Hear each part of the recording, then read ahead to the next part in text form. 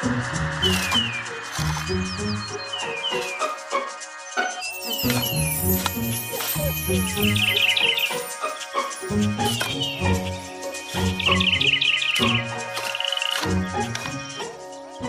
and welcome to the Plant a Trillion Tree podcast. I'm Eva Monheim. And I'm Hal Rosner. We're both certified arborists, credentialed by the International Society of Arboriculture. The purpose of our podcast is to encourage tree planting and proper tree care for our urban forest, which includes neighborhoods, parks, and other open space. We'll also cover the importance of the already existing tree cover and the benefits. So welcome, everybody. Thanks for joining us.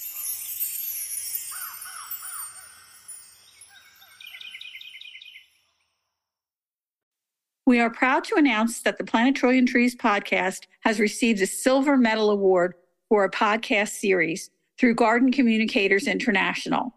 We thank Garden Communicators for the recognition. This podcast is being recorded on June 24th, 2022. Dr. Ed Gilman is a professor emeritus from the University of Florida and is principal at Wood Architecture Incorporated. His 35 years in academia and the green industry has led him to write the Illustrated Guide in Pruning, which is now in its third edition. Ed has a long list of achievements and awards, including honorary membership in the American Society of Landscape Architects in 2016, an Author Citation Award in 1999, and an Educator's Award in 2003. He has also received a Research Award in 2007 and an Award of Merit in 2016 from the International Society of Arboriculture, ISA's highest award. Ed's published works over his 35 years in academia include more than 120 scientific peer-reviewed journal articles on roots, tree planting, and tree pruning. In addition to all of his academic achievements, Ed has delivered over 800 presentations to professional groups throughout the world. He now conducts trainings, writes specifications, and consults for companies on arboriculture-related issues. Welcome to the Plant a Trillion Trees podcast, Ed. We're delighted that you could be with us today. Well, it's my pleasure to be here from the cool parts of North Carolina. You have an amazing career, and you continue, despite the fact that you retired from the university, you continue on your path with dispersing your knowledge with so many different professional groups, and you have your own company. Hal and I are just in awe of your work, and we would like to know how you wound up at the University of Florida and dealing with trees. Oh, wow, that's a big topic. Dealing with trees, I guess, started probably single digits, I would guess, in a little community in New Jersey called West Orange. And so I watched probably what was the municipal forester, maybe not even called that. It was probably Parks and Recs Department. This would have been back in the 60s, plant trees in front of my home. And it fascinated me. And combined with that experience, I think with my father being a gardener, small garden. We lived on a 100 by 50-foot lot. It was really small, typical suburb in New Jersey. And that probably got me interested in it. Just working with the soil in the garden was fascinating. Watering, watching the water, guiding the water toward or away from the string beans or the rhubarb or whatever it is we were growing at the time, probably got me started in trees. Now, the teaching part, I think I stumbled into because going through college at Rutgers got me interested in forestry. I got a degree in forestry. So I knew a micro amount about how to measure trees in the forest. As a typical college student coming, how do you think you know something, but you don't know a whole lot? And one of my professors came along one day. I was waiting for her class, botany class, and she asked me about grad school. She had a grant from the newly formed EPA. This would have been 1974. EPA was just invented basically by Nixon, 71, if I'm not mistaken. And that led to applying to grad school, getting in, and then 5 or 6 years at Rutgers. And I just loved passing on at conferences that I got involved with through my major professors, passing on anything that we learned in that 6-year project, growing trees on landfills. You have in common with Dr. Tony Kendall at the Eden Project over in England, growing on old clay pits. Interesting. Yeah, what's so interesting is even now, I not every month, but a few times a year, still get emails regarding that work we did in the 70s. So, there were they call them garbage dumps back then, but now these sanitary landfills are closed all over the world, and we learned a little bit about how to mitigate, how to prevent, how to keep the gas away from the roots, so that the trees could grow above it. We studied soil compaction because that obviously was an issue on landfills. And that kind of started my career in getting interested in all things underground. And I spent a good 25 years of that. And then as hurricanes and other storms were trying to tear trees apart, when I ended up in Florida about 25 years ago, we started working with what keeps trees up and why they break. Your work is well known. I've used it in many of my classes. Your PowerPoints were well received by the students, and we talk about why is he doing this kind of work? Well, what does this have to do with all of our horticulture here in the north? And of course, we just had a tornado go through where I used to teach, and it just devastated the whole campus. And your work on strong winds and looking at trees and how they can sway in the wind and their tenacity is incredibly important now, more than ever, probably more so than when you first started. Well, we've right now I'm under contract through the Florida ISA chapter. We've got about 2,200 members to develop an education program called Pruning Credential. It's based on the ISA BMP in pruning and the National Standards Institute ANSI 8300. And so I think we'll be the first in the country to put that together. And as I'm going through that, now I'm really in the first month of doing that. It's fascinating to see where we started and where we're at. And of course, we're focusing on wind here being in Florida, but so much of what I've seen when I've lived in North Carolina, sort of the ice belt, if you will, and in New Jersey for 27 years, the ice and the snow and wind do very similar things to trees. The branches that are upright oriented appear to be the most susceptible. And then the second marker is the large branches. It's not only large, but it's branches that are large compared to the trunk diameter.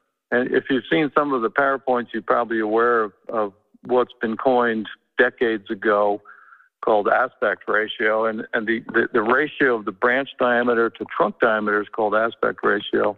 And that term's in ornithology, and it's in electronics, and it's in car tires. It's basically the relationship between two parts. Telephone that you're holding in your hand would be a 9:16, for example.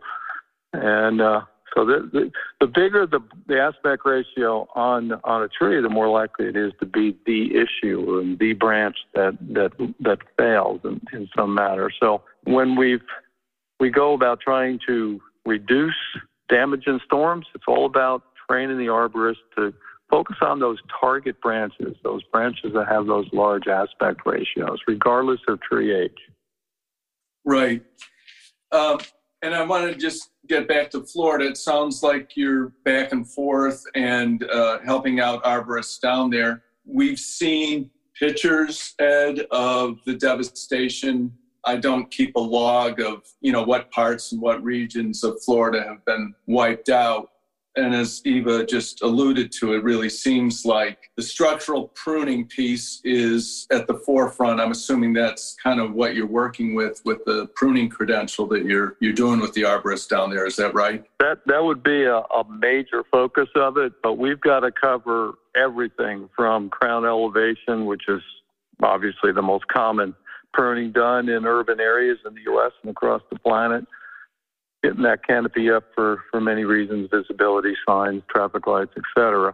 And then reducing, people want more light to the ground, clearance around utilities and buildings. So we're covering a lot of ground, but we're always putting in the prescribers. We're calling it a tree prescription. When we describe what we're going to do on paper, we focus the prescriber on those big branches and avoiding sort of preventive pruning, if you will. So avoiding the problems instead of having a big cleanup job afterwards. And, when we've gone through these hurricanes, I've gone through 4 or 5, and the last one being Irma, which came up 2017, I think it was, came right up the peninsula. We got 80-mile-an-hour winds from the south at the house. So I watched how trees move in the wind. Now, none of our trees broke because I had structurally pruned virtually all the trees that would hit any building on our property.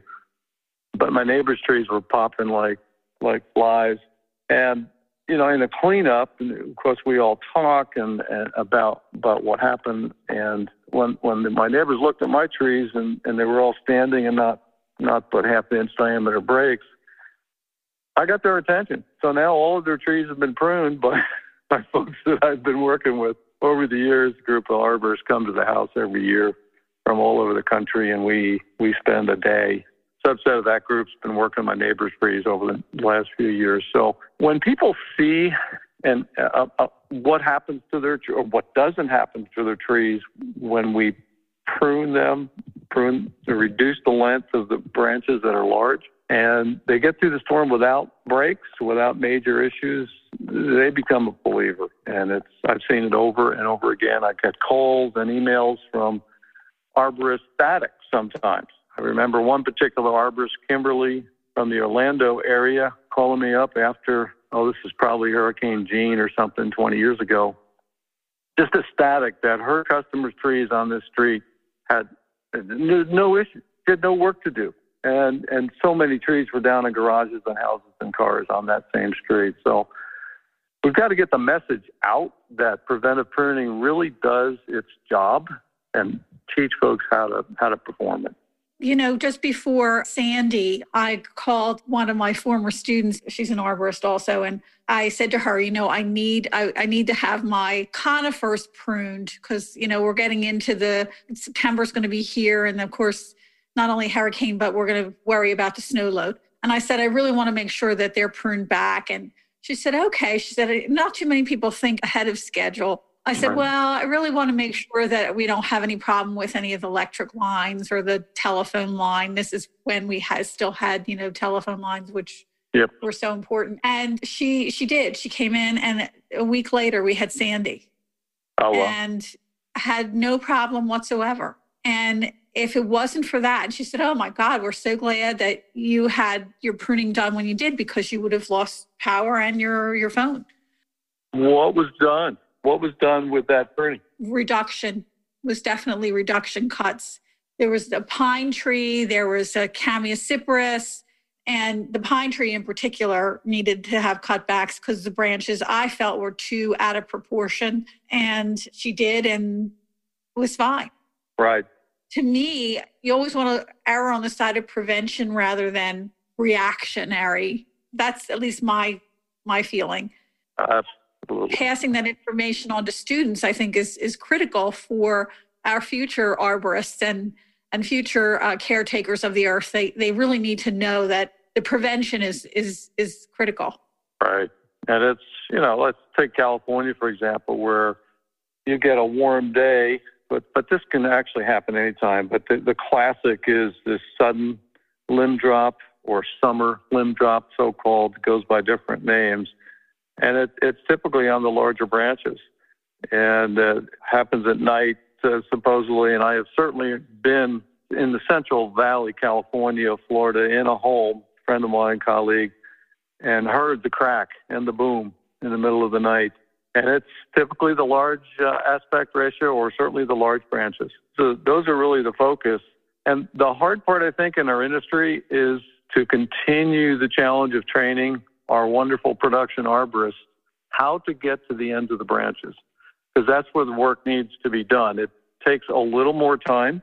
It takes a little more skill and attention to some more details, for sure. I'm not a tree climber, but I've worked with many, many of them.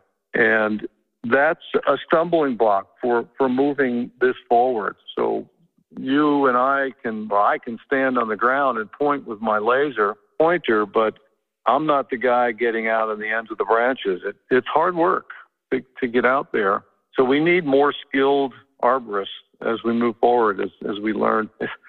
It's like electric vehicles are fantastic, but where do we get all the copper, the cobalt, the lithium, and the other metals, that almost 2,000 pounds of metals that are in a battery?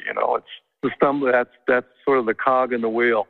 Production arboriculture guys and gals that get out to the ends. That's really the hard part for us right now, as I see it.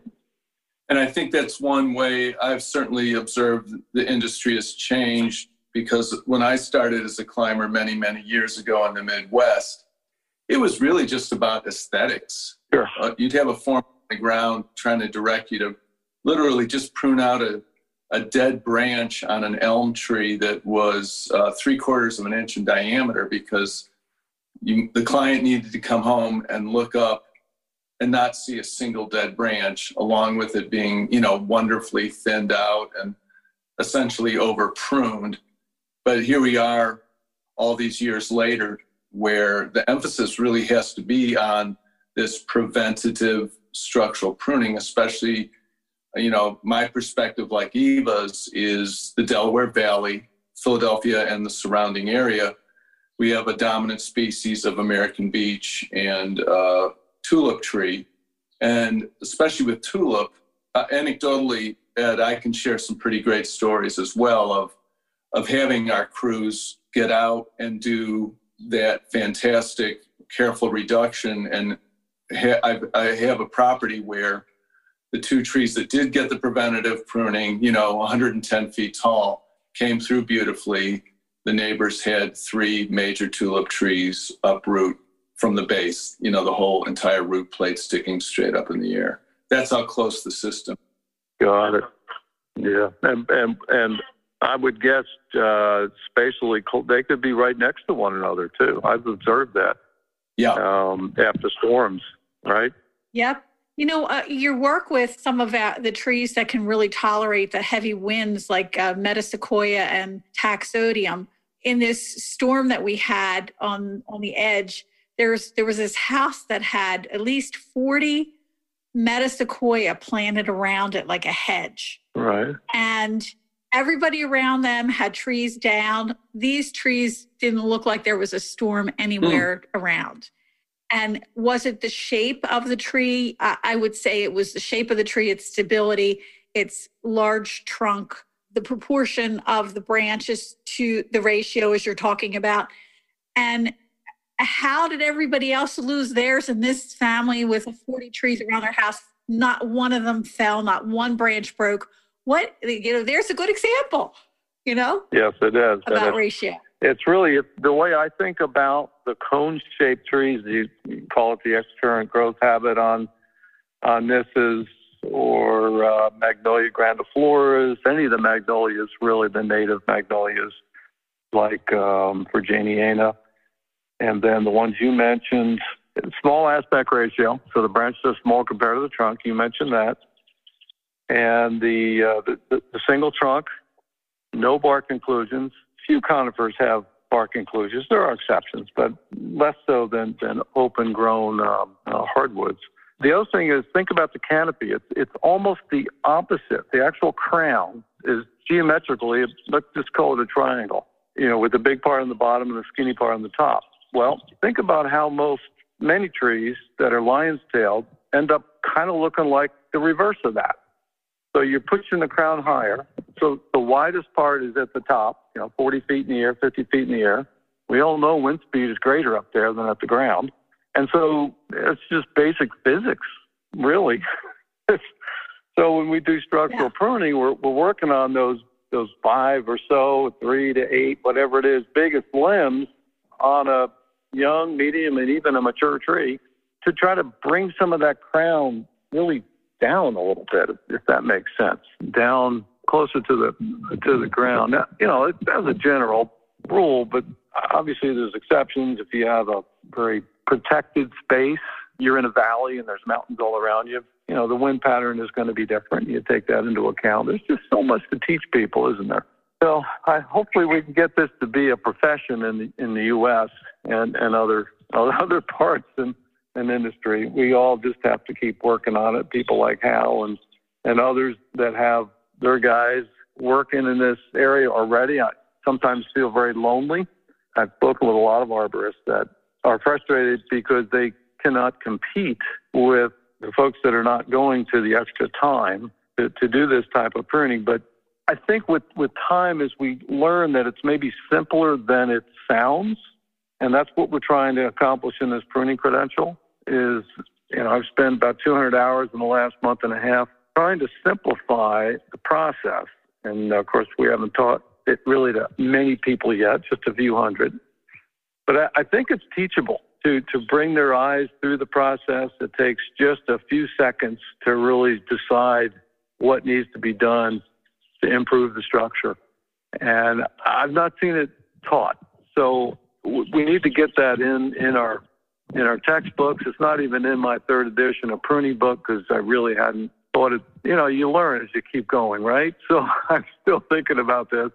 And I think the way we're going to present it is a very teachable way. And there's nothing complicated about it. It's looking at a tree of any age.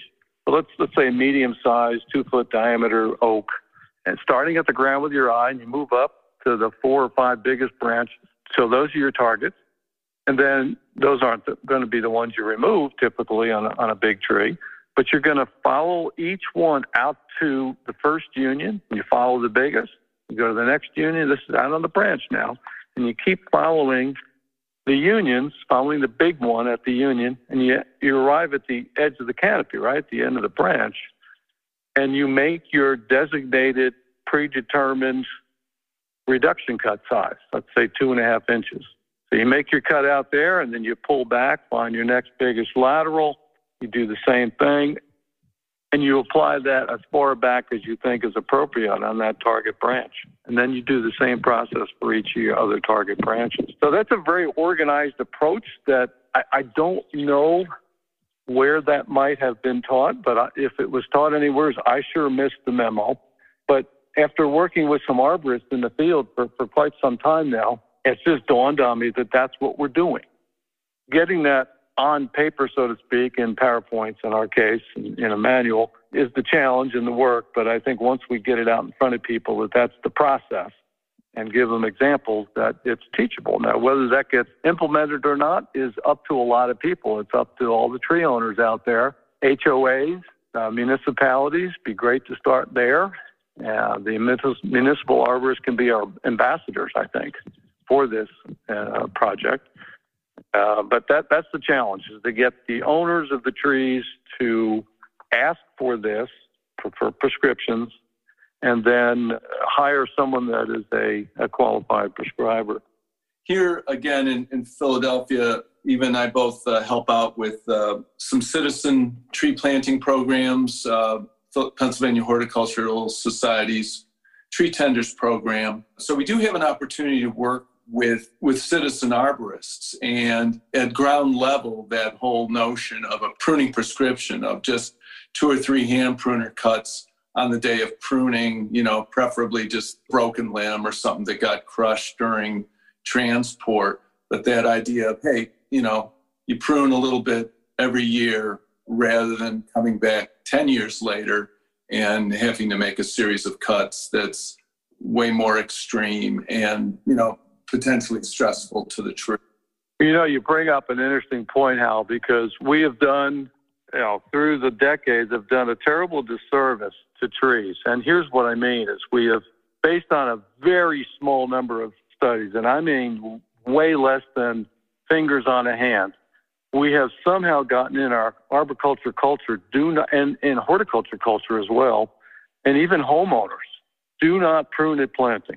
And what I've come to realize in the last 20 years or so is that so many of the breaks on planted trees, not native acorn planted, but planted trees, so many of the breaks were codoms or codoms with bark inclusions that were on the tree when the tree was planted. So this might be 50 years later. You're looking at this failed maple, and it's split 8 feet off the ground, and that branch was obviously on the tree at planting. So my point is, with these citizen-type planting programs that are all over the country, in every state, is teaching folks on the ground and how to do this preventive structural pruning to one lead. Now, not necessarily on crab apples, but certainly on maples, oaks, etc., is going to at least reduce or eliminate the likelihood of that thing failing at that point 50 years from now. Mm-hmm. That's right. It's exactly right. You are so on the money, Ed. When we do our planting and we say, if we're here, we do it. Let's do it. We see it, because, the likelihood of us coming back next year might be slim to none. Exactly. If we don't take care of it now, it's going to be a huge problem later on. And we saw this at the park where I was working. People were afraid. You know what I said? When are we coming back here? Let's do it. It may be a little bit more radical, but. Did you see any problems with that, Eva, in the years after you pruned at planting? No, in fact, the tree looked so much better. We even did it on our street trees in the municipality where we had a nonprofit organization. And we'd say, look, take a look at these trees. They should never have been accepted by the landscape architect, when they were brought in. We have to get a single leader. And we're going to do it. And we're going to have 2 pruning sessions, one in the spring, one in the fall. And we did. And it took us 3 consecutive years to get that tree to a point where it looked like it was acceptable in order for it to grow well. What you were doing, what I describe as pruning out the nursery imprint. So just like a nursery imprints the root system, I spent about 15 years researching and educating about the root imprint that each propagation container, the 3-gallon, the 15-gallon, or the field nursery puts on that root system. So the same thing happens above ground. Is no one wants to buy a stick, right? So the nursery heads, they get branches, fine. You might end up with a leader at the end of 5-year production period. You're buying that 2-inch, 2.5-inch caliper tree. Fantastic. It's got branches, looks like a miniature plant of the mature tree. That's what everybody wants. Well, that nursery imprint that comes with the tree that makes it look pretty when we plant it it's great. The tree looks fantastic. It may have a leader up into the crown, but probably not to the very top. So we have to take care of that at planting. There may be a double or triple somewhere in the top half. We need to reduce or remove the competition. But more important, or as importantly, are the middle and bottom part of the canopy that you plant, starting at 5 feet off the ground. That's where the big branches are. And after planting, and there's almost no exceptions to this in the hardwoods, the conifers are different, but in the hardwoods, almost no exceptions. Those big branches are going to be the ones that grow because they're big. And we forget that trees are like a plumbing system. So if a pipe divides into 2 equal-sized pipes, water's going to go into each one equally. Same thing with trees. So if you have a large aspect ratio, 5 feet off the ground, this one branch comes off, tree still looks like a cone. On the outside form, still looks like a cone, but the structure is terrible. You got this big branch or two coming up from the bottom part of the crown. And the grower kind of kept it in check in the nursery, but now grower's gone. No one's pruning it twice a year. And it's lucky if it gets pruned, Eva, like you said. So let's get it done at planting, and you're at least done with a lot of that nursery imprint. One of the things I learned when I was in Europe studying is they do a thing called feathering. And those lower branches that are not going to be canopy, because we know that there has to be a 14-foot clearance for fire trucks, and that's what we had to deal with in our community. We feather the branches, we cut them back so that they can't get that fatter girth around the base of the branch collar. And just doing that will force more growth upwards. And we can come back and not have to worry about those branches taking up or giving a larger injury when we take them off. Yeah. We take them off when we finally reach our canopy level that we want, and then we trim them off. And it works beautifully and creates less injury on the tree while the tree is still able to get the nutrients that it needs in the places where it needs it. So, these techniques that you're talking about are really critical. And I think it's going to really up the game, probably another Shigo-esque type upping in the game, if you will. I know that you upped the game after Shigo with your PowerPoints and your information and your pruning sessions, which was incredibly important for all of us as arborists to learn and to share with other people. Well, the other thing, I could not have said it better, by the way, than what you just said. That encapsulates what we need to teach everybody. And I've spent the last 60 hours or so on this project trying to get just that across. So one of the things that happens in the arboriculture industry is the guys and gals want to work on the big trees.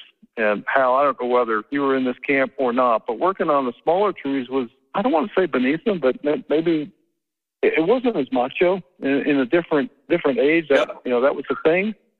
But I still hear that. They want to do some big work, and we need to get the arborists involved in the early years. And right now, we're not involved enough in the early years. And I think it goes back to this pruning and planting aversion that, started back in the 70s from just a few research studies on some extremely small plants in pots. Some cherry trees in 1 gallon containers, and that's in the scientific literature, and one or two others. And we ran with it. I don't know why, but it's where we are. Right. Well, I think, a tie for me, Ed, I'm always trying to connect the dot between the Tree Care Industry Association, International Society of Arboriculture, and how that fits into worldwide issues that we're looking at with the human-generated climate catastrophe. So if we're accepting that that's the reality that we have, I feel like the tree care industry needs to continue to look at ways it can reduce its carbon footprint, but also really take the tree planting piece of it seriously, along with the early maintenance. Because, as you are aware, we have a podcast called Plant a Trillion Trees, but whatever percentage humanity winds up planting, if they're not maintained, everything falls apart. It's a disservice, and it's futility, and it's carbon resources wasted. So, I'm looking, even 20 years ago, you wrote in the preface, proper pruning can influence risk, plant quality, growth rate, plant health, longevity, and aesthetics. So you think about, the earnest tree planting that's going on as far as reforestation and things like that. And obviously conifers are a different animal, but with our more urban plantings of the deciduous trees, you hope that along with planting day, there are a few of those prescriptive pruning approaches being applied that day as well. Yeah, well, it's going to be a long effort. I've been around long enough, and you have too, to know that it seems like good ideas sometimes are cut on very quick. Give you an example. Removing all the fronds from palm trees in Florida, the native sable palm. Removing that, the research showed that taking them all off results in better transplant success. So guess what? You could get more on the truck using that technique. And so that was adopted immediately. So whatever it is we invent, some instructional whatever, we need to be sure that it's efficient. Because if it's not, if it's too big of a change, if it's going to take more time or more resources, then it's probably going to be, folks are going to resist implementing it. So we have to make sure we're on good ground. And I think what happens is so many people receive tree service work from companies that are not plugged into this, and they end up applying treatments that are not right for the tree or the customer. And simply moving money from one bank account to another has occurred, and nothing that's of value has accrued to the owner of the trees. So it's going to take some time now, maybe another 50 years. I don't know, but we got to start today.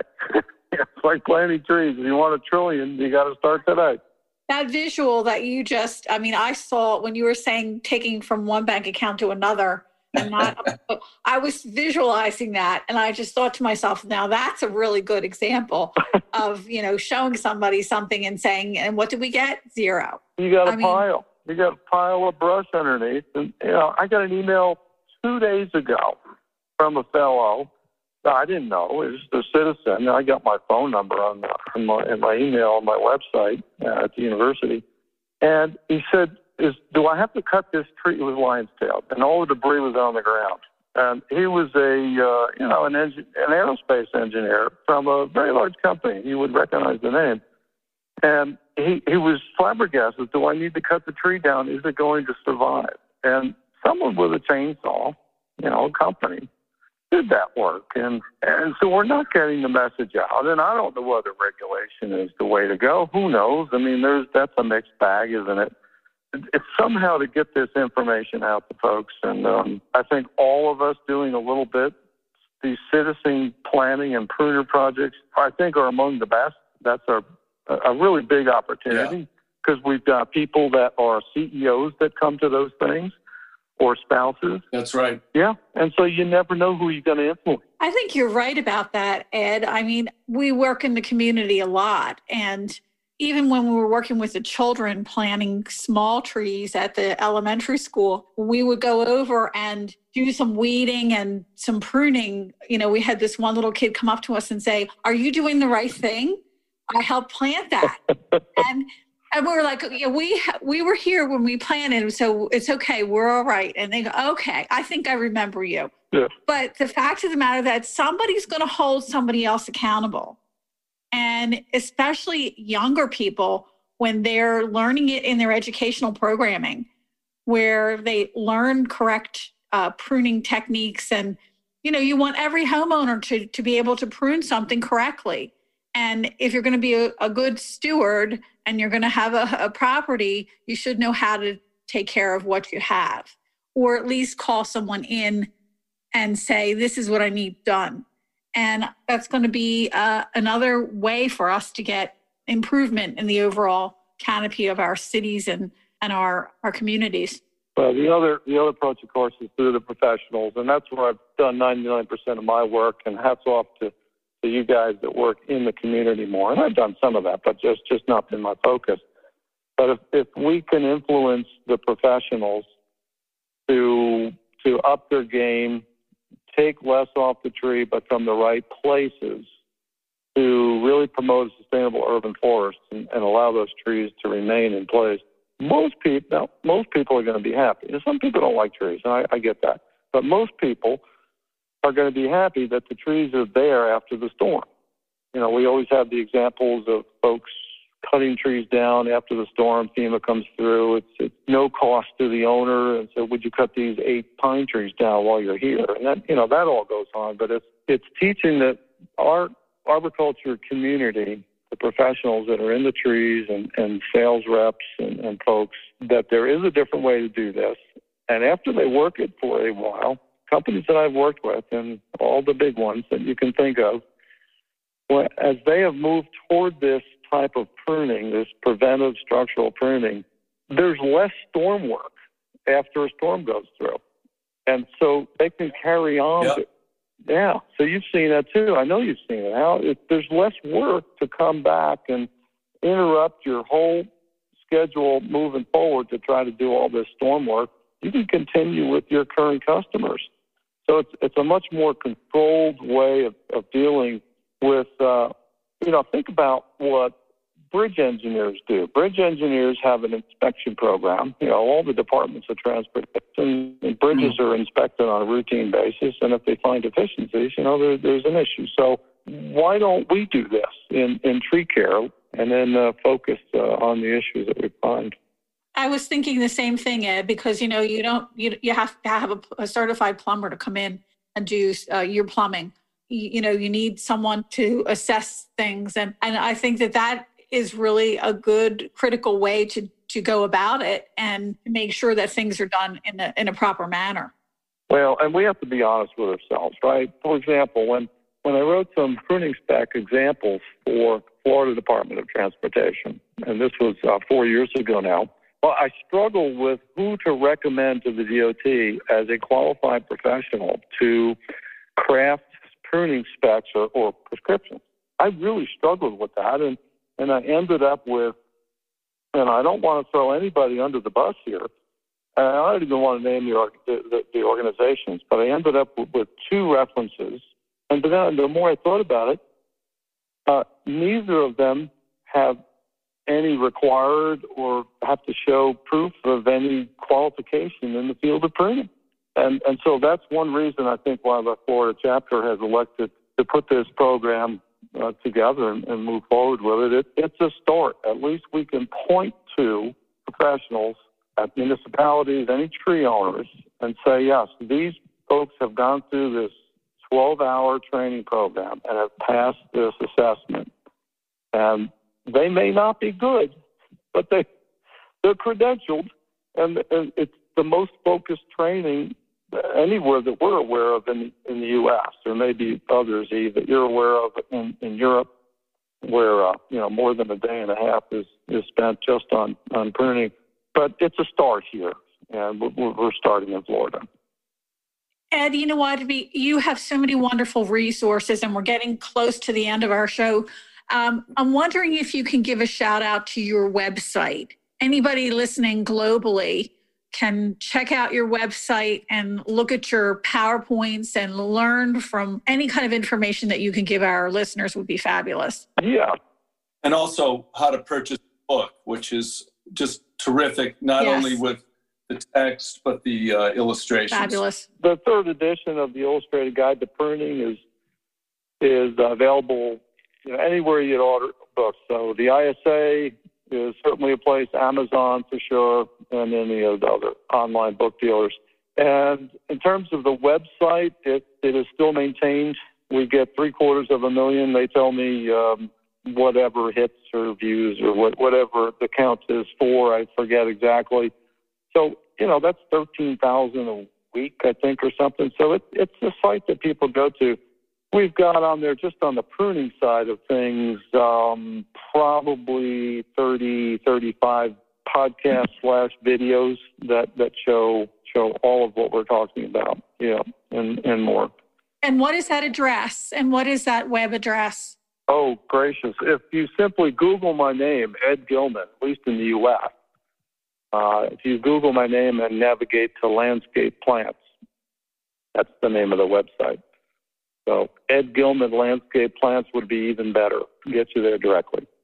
Great, because this is what people need to hear and see to help their communities globally. And again, an illustrated guide to pruning by Ed, and it's coming. The third edition's coming out. Third edition has been out, but what's coming out? Pruning, the Florida Pruning Credential will be coming out next year. Okay. Yeah, and Ed, I just quickly want to say before we let you go, a very positive message came out of our conversation, which is that preventative structural pruning works. There's that mystical, metaphysical piece of when the arborist partners with a tree and prunes it respectively, with respect and sensitively with those preventative structural pruning cuts, the tree partners with you. The weather comes along and that tree is still standing. It's a nice... There's even some information that shows a well-structured tree near your home protects it. Well, great, guys. It's really been fun. I hope we will do it again anytime. Just let me know. Well, thank you so much. Thank you so much. And we wish you the very best with your new projects. Fantastic. All right. We'll talk later. See you guys. Take care. Bye. Bye-bye. Bye-bye. The Plant a Trillion Trees podcast is edited by Andromedan Recordings in Hollywood, California.